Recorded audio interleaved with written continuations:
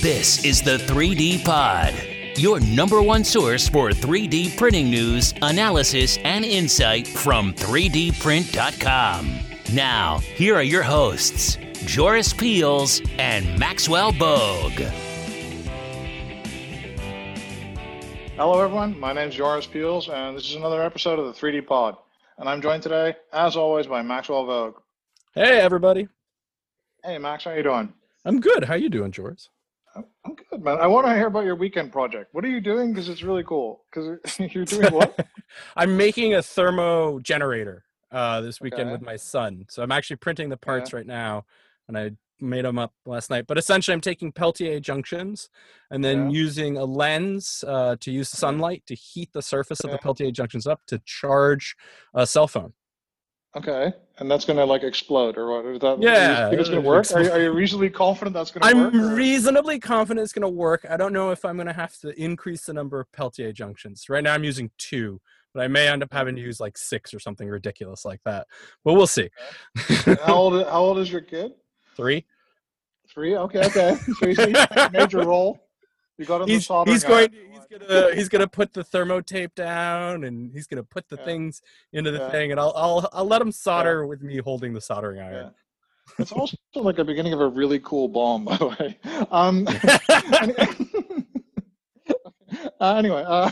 So today on the 3D Pod we're joined by Eric Polaris. Who I hope I'm pronouncing that correctly. He's the CTO of BCN3D. So welcome to the show, Eric. Hi, Joris, Max. It's a pleasure to be here with you guys. Well, thanks for joining us today. Yeah, thanks a lot, Eric. So a little bit about, so Eric is the CTO. He's been with BCN3D a long time. BCN3D is actually quite a large, depending on where you are in the world, either relatively unknown or relatively well-known 3D printer manufacturer, focusing on FDM for desktop and larger systems. And they're based in Barcelona. And they make so they used to make entry-level systems. Now they're making more like pro and enterprise type systems. And Eric's been, leading the technical side of things for a while now. So how are things at BCN3D, Eric? We are setting down and put things working again after the little summer break. So everything. Yeah, and you guys you just got some extra funding, right? Just recently got some extra funding. Yes, last month we announced it publicly, and that's very good news for BCN3D. So it will help us to keep up developing new products and to strengthen our position in the market. To fulfill our mission and vision and make things work smoother than now. Startups are always a constant fight, and we are always fighting to beat all the problems around. But that's the good thing and the funny thing, and everybody here at BCN3D, we love our job. So it's a pleasure to be here and to see how the company is maturing together with the market and the technology. And when we started like 7-8 years ago, we were a bunch of students in a garage, more or less, and we are pretty proud of what we have achieved so far. What's your mission? And what is your exactly the same question. What's your mission? We see ourselves as facilitators. We want to help our customers, the people who trust us, in change the way the things are manufactured. So we consider our role here as providing the best tools for them in order to achieve their goals. So we are facilitators. We want to provide tools, an ecosystem, and work together with them to let them fulfill their goals. Maybe at the beginning, we were more focused on the hardware side, probably because of our technical background. But as the time has passed, we see like a more wide picture of the scene and what the customers, what the industry needs. And the point is provide help, provide tools, guidance to our customers. If you say like ecosystem, what does that mean? Are you working on materials, software, training, everything, or what is the ecosystem to you? The core part in all this is the hardware. We started just manufacturing printers or sending kits so the end customer could assemble it by themselves. But we realized that was not enough. We need to bring something else, some extra value on top of the hardware. So we put a lot of emphasis on developing all the material side to provide closed configurations, profiles, so the people can print with a wide variety of materials. And we are putting a lot of efforts right now on all the cloud platform we are developing. We see 3D printing as a part of a biggest picture, which is Industry 4.0. So we want to provide cloud-based tools to our customers, and of course all the integration that comes together with the software. I'm thinking also in the rich manufacturing and all the potential of 3D printing, not only as a prototyping tool, but also as a way to manufacture end-use parts in small and medium series. And do you think is that something for now? We've been talking about the subject a bunch of times in different episodes, like what you can manufacture now, to what extent you could manufacture now. If we're looking at like what are the capabilities of our industry right now, what do you think of when you think of manufacturing, like specifically with FDM, of course, because that's what you guys do? Well, it's true that maybe we are still far from the traditional manufacturing technologies for mass manufacturing, but we need to make the road. We need to work towards that goal. To be digital and to have the flexibility that AM is providing to the industry. From our part, from BCN 3D, we always try to bring affordable solutions, and our systems are, I think, they are a good example of how an affordable system can be productive. That's why we introduced back in 2015 the IDEX technology, the independent dual extruder, and right now we are pushing quite hard this approach. Independent dual extruder means that our printers have independent carriages, so we can print with both tool heads at the same time. So in other words, it's like having two printers in just one. And this is very convenient if you want to produce a short run of the same part, the same model, in the same time that you can print one part in a single printer. We are printing 2 units of that model. And a good example of that technology or this architecture is during the COVID-19 crisis. We've been printing more than 4,000 units of shields and different PPEs for the healthcare workers. And we used our printing farm that we have at our facilities. And it was very convenient because there was a huge demand in a very short time. So the capacity of respond quickly to that need was very, very important. So having this productivity advantage is very convenient. And we think the people is adopting this approach to consider FDM not only as a prototyping tool, but also as a way to produce end-use parts. For example, we are able to collect data from our customers, how they are using their printers. And we have seen that 1 out of 4 print jobs are taking profit of the duplication or mirror modes that are enabled by the IDEX system. So 25% of the print jobs that are printing the same part, I think it's quite relevant. I think it's showing a trend in the market, or at least of our customers, that they have the interest on printing a bunch of parts, not just a single prototype. Yeah, and just to explain that a little bit more clearly, I think it's different than a 2-head printer where you have a support material head that might be on the same motion stage, right?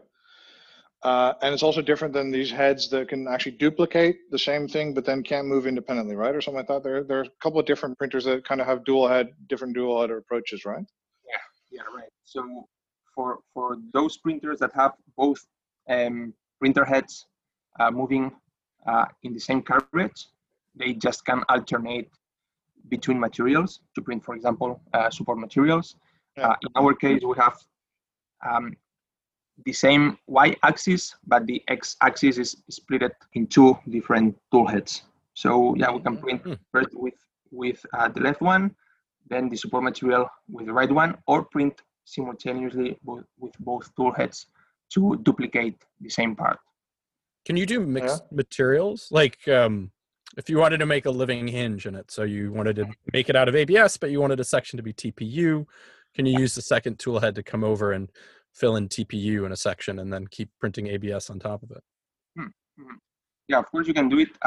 There's some complications because not all materials mix together or stick together as well as we would like. But of course you can do it. You can do it, and it's important because if you have both tool heads at the same carriage, the temperature, the plastic, the molten plastic dripping onto the printed part, it's not very convenient. But if you have the IREX system, you can combine more easily, more reliably different materials. So, for example, a good combination, as you said, is let's say a rigid material like PLA and a living hinge made with TPU. And PLA and TPU get along quite well. So it's a good and feasible combination. What kind of materials are you seeing? Like you mentioned, like PLA and TPU. Are you seeing like a lot of interest in certain materials? Like, for example, depending on the platform, for a lot of people, like polyamide is really important. For a lot of people, like PET is really important. What's for you guys like the really materials you're very excited about?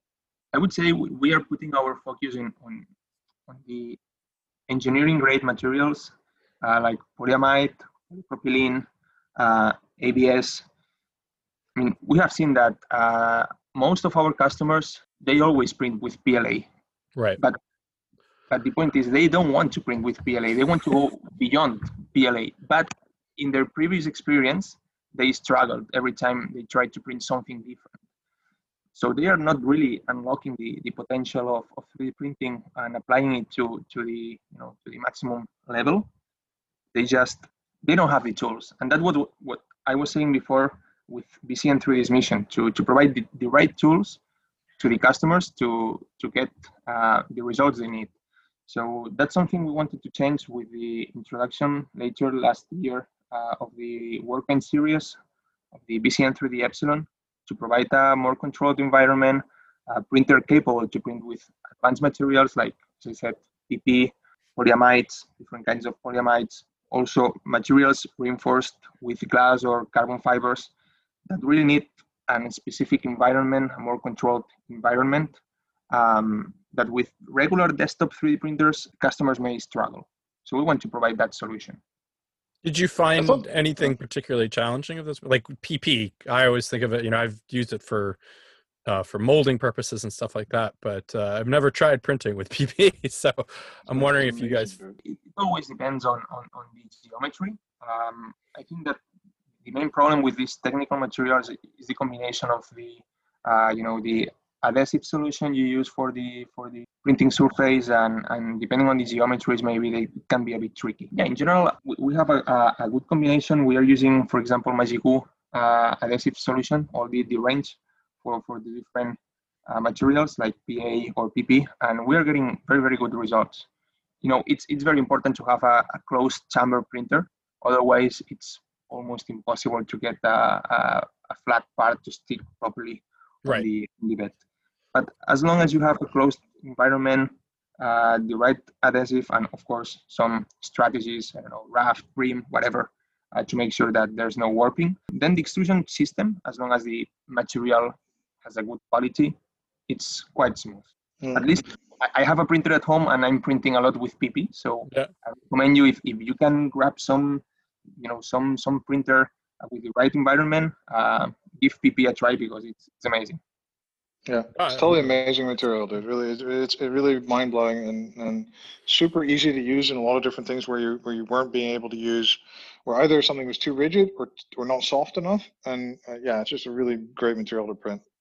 Oh, I use PP a lot in manufacturing, but I've never thought. Yeah, of course. So I'm gonna get me a roll of PP. I'm gonna try this out. I think Clariant now DSM have it. I think MCPP have it as well. I think, I'm not sure. I don't know, but a couple of people have it. But so what I think is really interesting about this Epsilon printer you mentioned is, so before we had, $1,000 kind of printers. Now everybody's moving into the Pro segment, which is around 5,000. And as you mentioned, Eric, in your interview with 3dprint.com, you guys saw a gap in the market. And there was a huge gap in the market. I mean, there's a gap between the $5,000 printers, like the bigger Ultimakers, let's say, and there's a gap between then the entry-level Stratasys systems, which is either the F123s or like the bigger 270s, depending on what you want. And in between that, there's nothing, right? And so I've always traditionally assumed that you'd have like a pro printer, right? And then maybe you'd have a cluster or a print farm of a lot of them, right? Or you would have like for 50,000 or something, you would have like a high temperature system capable of doing peak and stuff like that, right? And what you guys have done is for around 7,000, 8,000, depending where you are, I think, you've got this printer that is kind of more of a, it's like a shared solution. It's a little bit higher price than the pro printers, large volume. It doesn't have a controlled heat bleed kind of thing. It does have, so it's better for nylon and stuff like that, PA12 and stuff.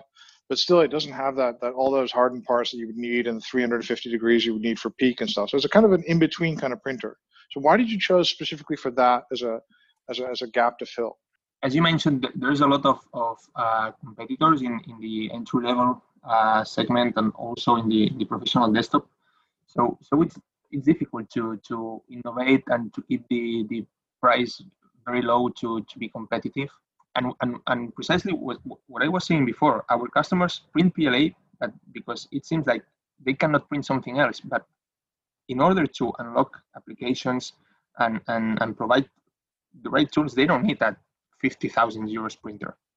They need something in between. So I think that there's a slow adoption of the technology. It could be faster, the adoption, if they had the tools before. So we are trying to speed up the adoption of 3D printing by providing the right tools at the right moment. If we present, let's say, 20,000, 50,000 printers, we can only target super high added value segments like, I don't know, automotive, maybe aerospace, but they already know they want to 3D print things. But we are trying to let the people that maybe are not still very familiar with 3D printing, that they can use effectively and they can get a successful 3D print if they have the right tool. So that's why we try to go in between. Not a very big printer, super expensive that almost nobody can afford unless they really know they want to make that investment, but to put something in between. So the people that has printed with PLA and that have realized that PLA is not enough for some applications, they can go to the next step, the confidence that they are not wasting money. So that was like the reasoning behind of that decision of bringing the Epsilon to the market. And do you see this as being like a shared printer? This is like let's say, do you see this like 4 architects or engineers in office, and this is like their kind of like now we have the Xerox machine? Is it similar to that? Or is it one printer for one person, or how do you see this being used? The printer can be shared within a team, so different team members can send print jobs to a printer. So we are considering this system as a shared system within an office, not a single printer for each engineer to use. Maybe that's more the purpose of a professional desktop 3D printers, but when we are focusing more on Workbench, we understand at the moment the market maybe is not that mature that every engineer needs a 7,000 euros printer at their desk. Maybe in the near future it can be, but for us the Epsilon is more like a shared printer in a team. And when this Workbench, what does that mean to you? Because you were the first people that were kind of like, or some of the first people that were actually using that as a term, and these kind of like, and produce a kind of Workbench type printer. But what does that mean for you? That's a good question, because we had the discussion, and for us it's like we already have it very inside ourselves. But desktop, for us, everybody understands desktop. I'm working on a laptop. I have my printer at my side. That's desktop, professional desktop. Industrial is, I'm in a workshop, industrial floor, 20,000 euros printer. But something in between, something I can put on my warehouse, or I can put, on my workshop, or I can put it on the office. Something in between is the Workbench, a concept for us. So we try not to use industrial, because some people, when we say industrial, they think in big or that kind of materials. Real factory. But of course, it's quite big, so maybe on a desktop, it's not the best option. So something in between was the concept of Workbench. I was just going to say, I'm curious as to how many, since the conception of BCN 3D, how many printers have you guys shipped? Wow, that's a good question. I don't know exactly the figures, but I would say it's something between 8,000, 15,000. I know it's a quite wide That's a good range. number. Yeah. No. Between that range, yeah. No, it's fine. You can be vague. It's okay. and if you're going forward, are you seeing that? Okay, so now you've got a kind of desktop printer still, the Sigmax and the other one, the R19 or whatever, and this one. Do you see yourself having these two models going forward, or are you going to get like a complete lineup of like 10 different models? What's your? Because I see companies doing this very differently. I mean, like for example, Stratus is doing a very pick and choose around certain segments, like a 10, 20. And then the MakerBot segment, and then then they go for broke with the 450 MC. They pick and choose to see like really price points that make sense for their existing installed base. Other people seem to enter the market based on what everyone else is doing, right? So everybody's like, okay, I guess it's 2,500. Let's do that. Do you guys and other people are trying to like really plug in the model like range, like trying to get everything for every budget. Like, what do you guys think? What are you thinking? Is it 2 models or 10 or? Well, I think it makes sense to have a series of printers depending on the segment. So we have the Epsilon series for the Workbench, but of course the desktop for us it's very important. That's where we come from, and if you consider, of course, in the US or in Europe, some parts of APAC, it's important to have the possibility to choose between desktop and Workbench, but for many other countries that are emerging economies, they maybe have not the ability to access to a Workbench more pricey solution.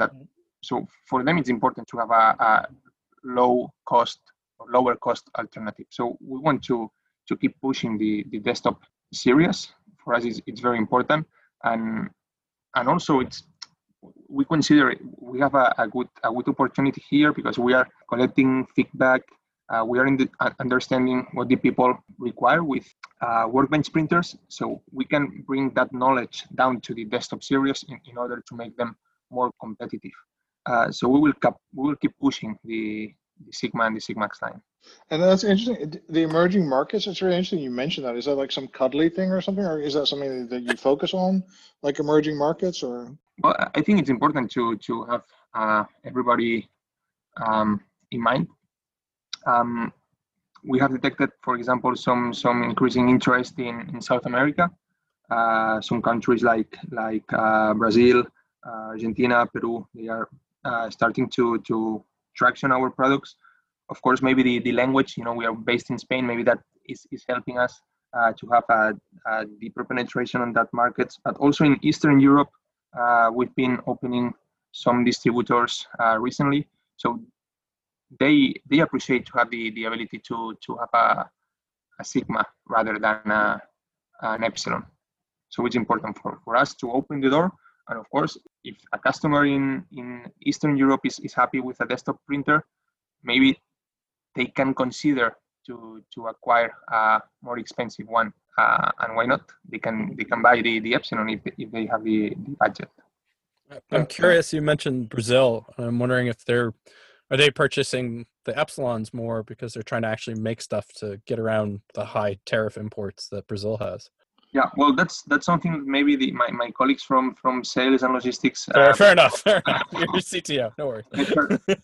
You work with resellers at the moment. Does that also mean that resellers will do your support or first line support? I mean, I've noticed in the market that a lot of companies differentiate themselves through support, and a lot of people also lose a lot of client love, if you will, when they switch to reseller support. How are you guys dealing with that worldwide? It really depends on the distribution partner. We have some partners that they are providing the front line and actually almost all the support activities, while others maybe because of their size they are not able to provide that support.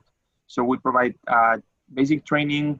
We send guides and everything our distribution partners they need in order to provide the basic support to their customers.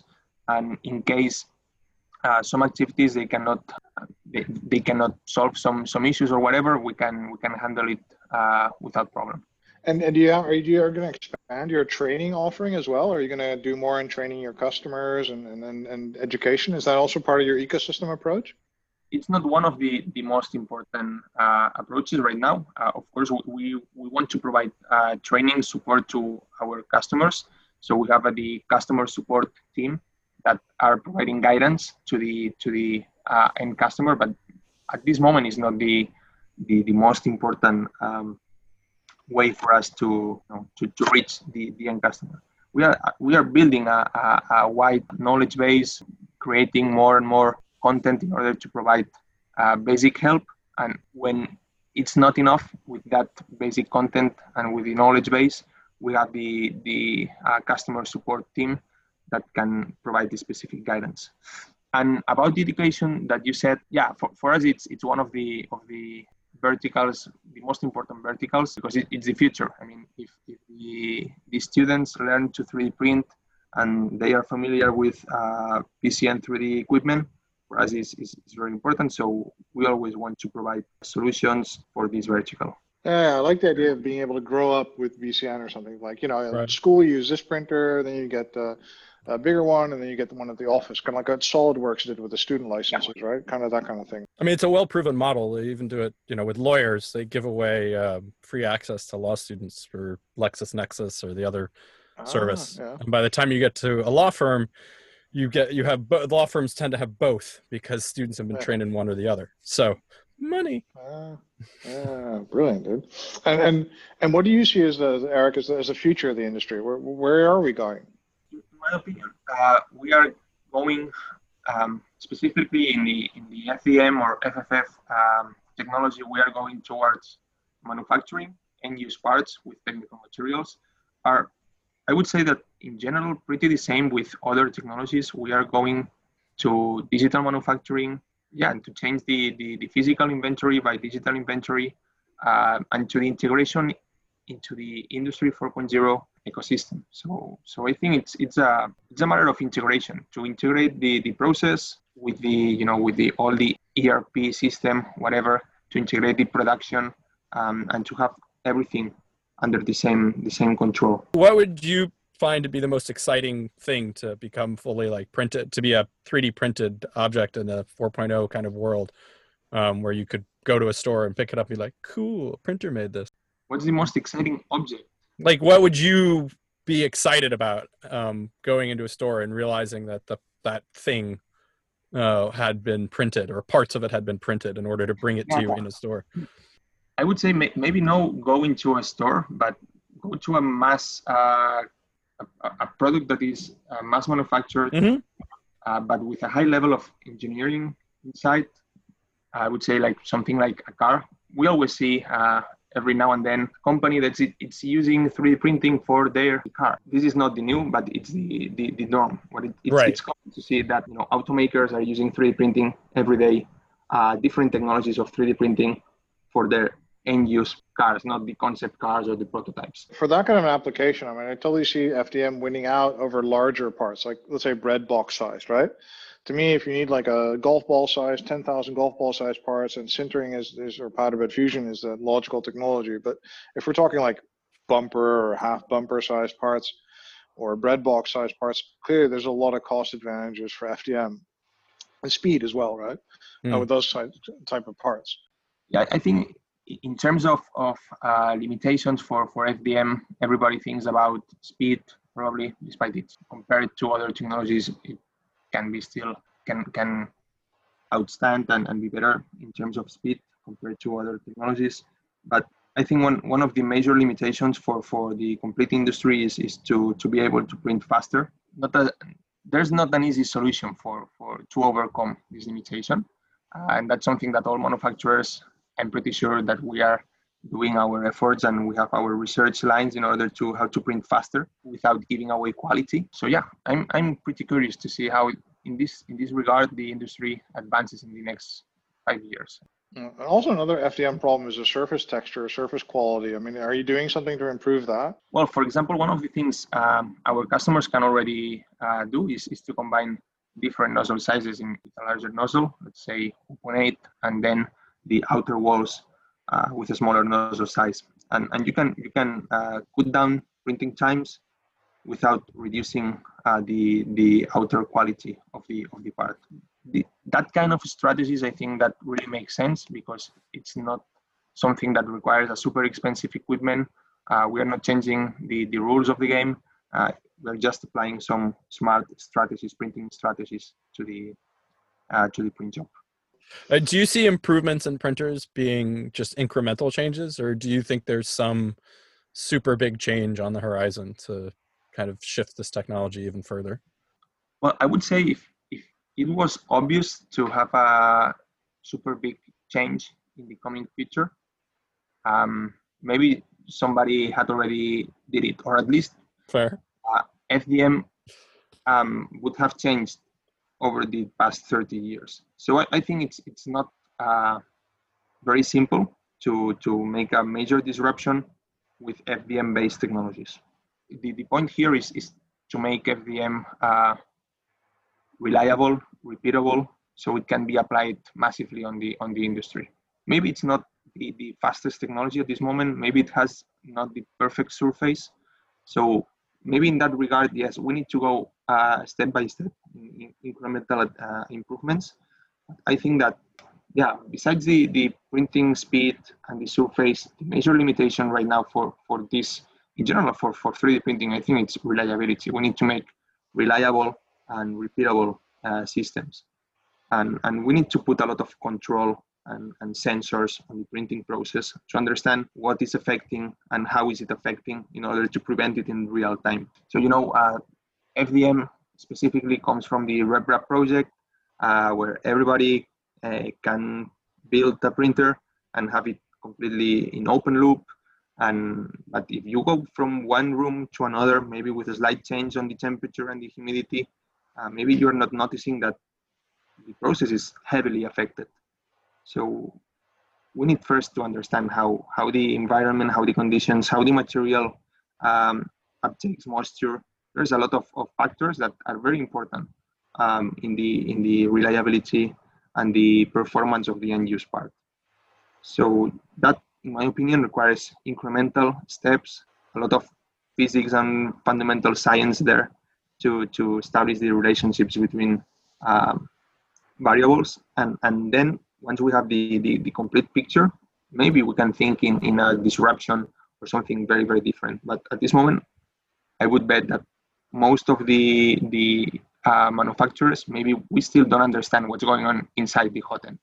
Yeah, I think it's insane to me that so many people outsource hot ends and how little understanding there is about like wall slip and the pressure in hot ends and that kind of thing. And I think it's actually quite crazy, that kind of stuff, that we're such on a basic level with those kind of things, considering how important they are. There hasn't been enough manufacturing of hot ends, I mean, to date. That's like different people, you mean? Well, I just mean that no one's doing the large quantities outside of my company. We've made over 2 million hot ends, but like nobody else is doing that level of quantity of hot ends. That's interesting, actually. They made more hot ends than anyone else in the world. Yeah, made more hot ends than anybody else on the planet. That's insane, dude. Yeah. But and how do you think that so okay, you told us like a little bit about what you think is like lacking, let's say, and what are you going to do? What's the unique BCN 3D thing that you're going to do to solve that equation or to bring the market forward? What do you think is what is going to be uniquely yours? BCN 3D can provide to the industry is an ecosystem. We are collecting data. We are monitoring with different sensors what's going on inside the printer, what's the rating that the user is giving to the print job once it's finished.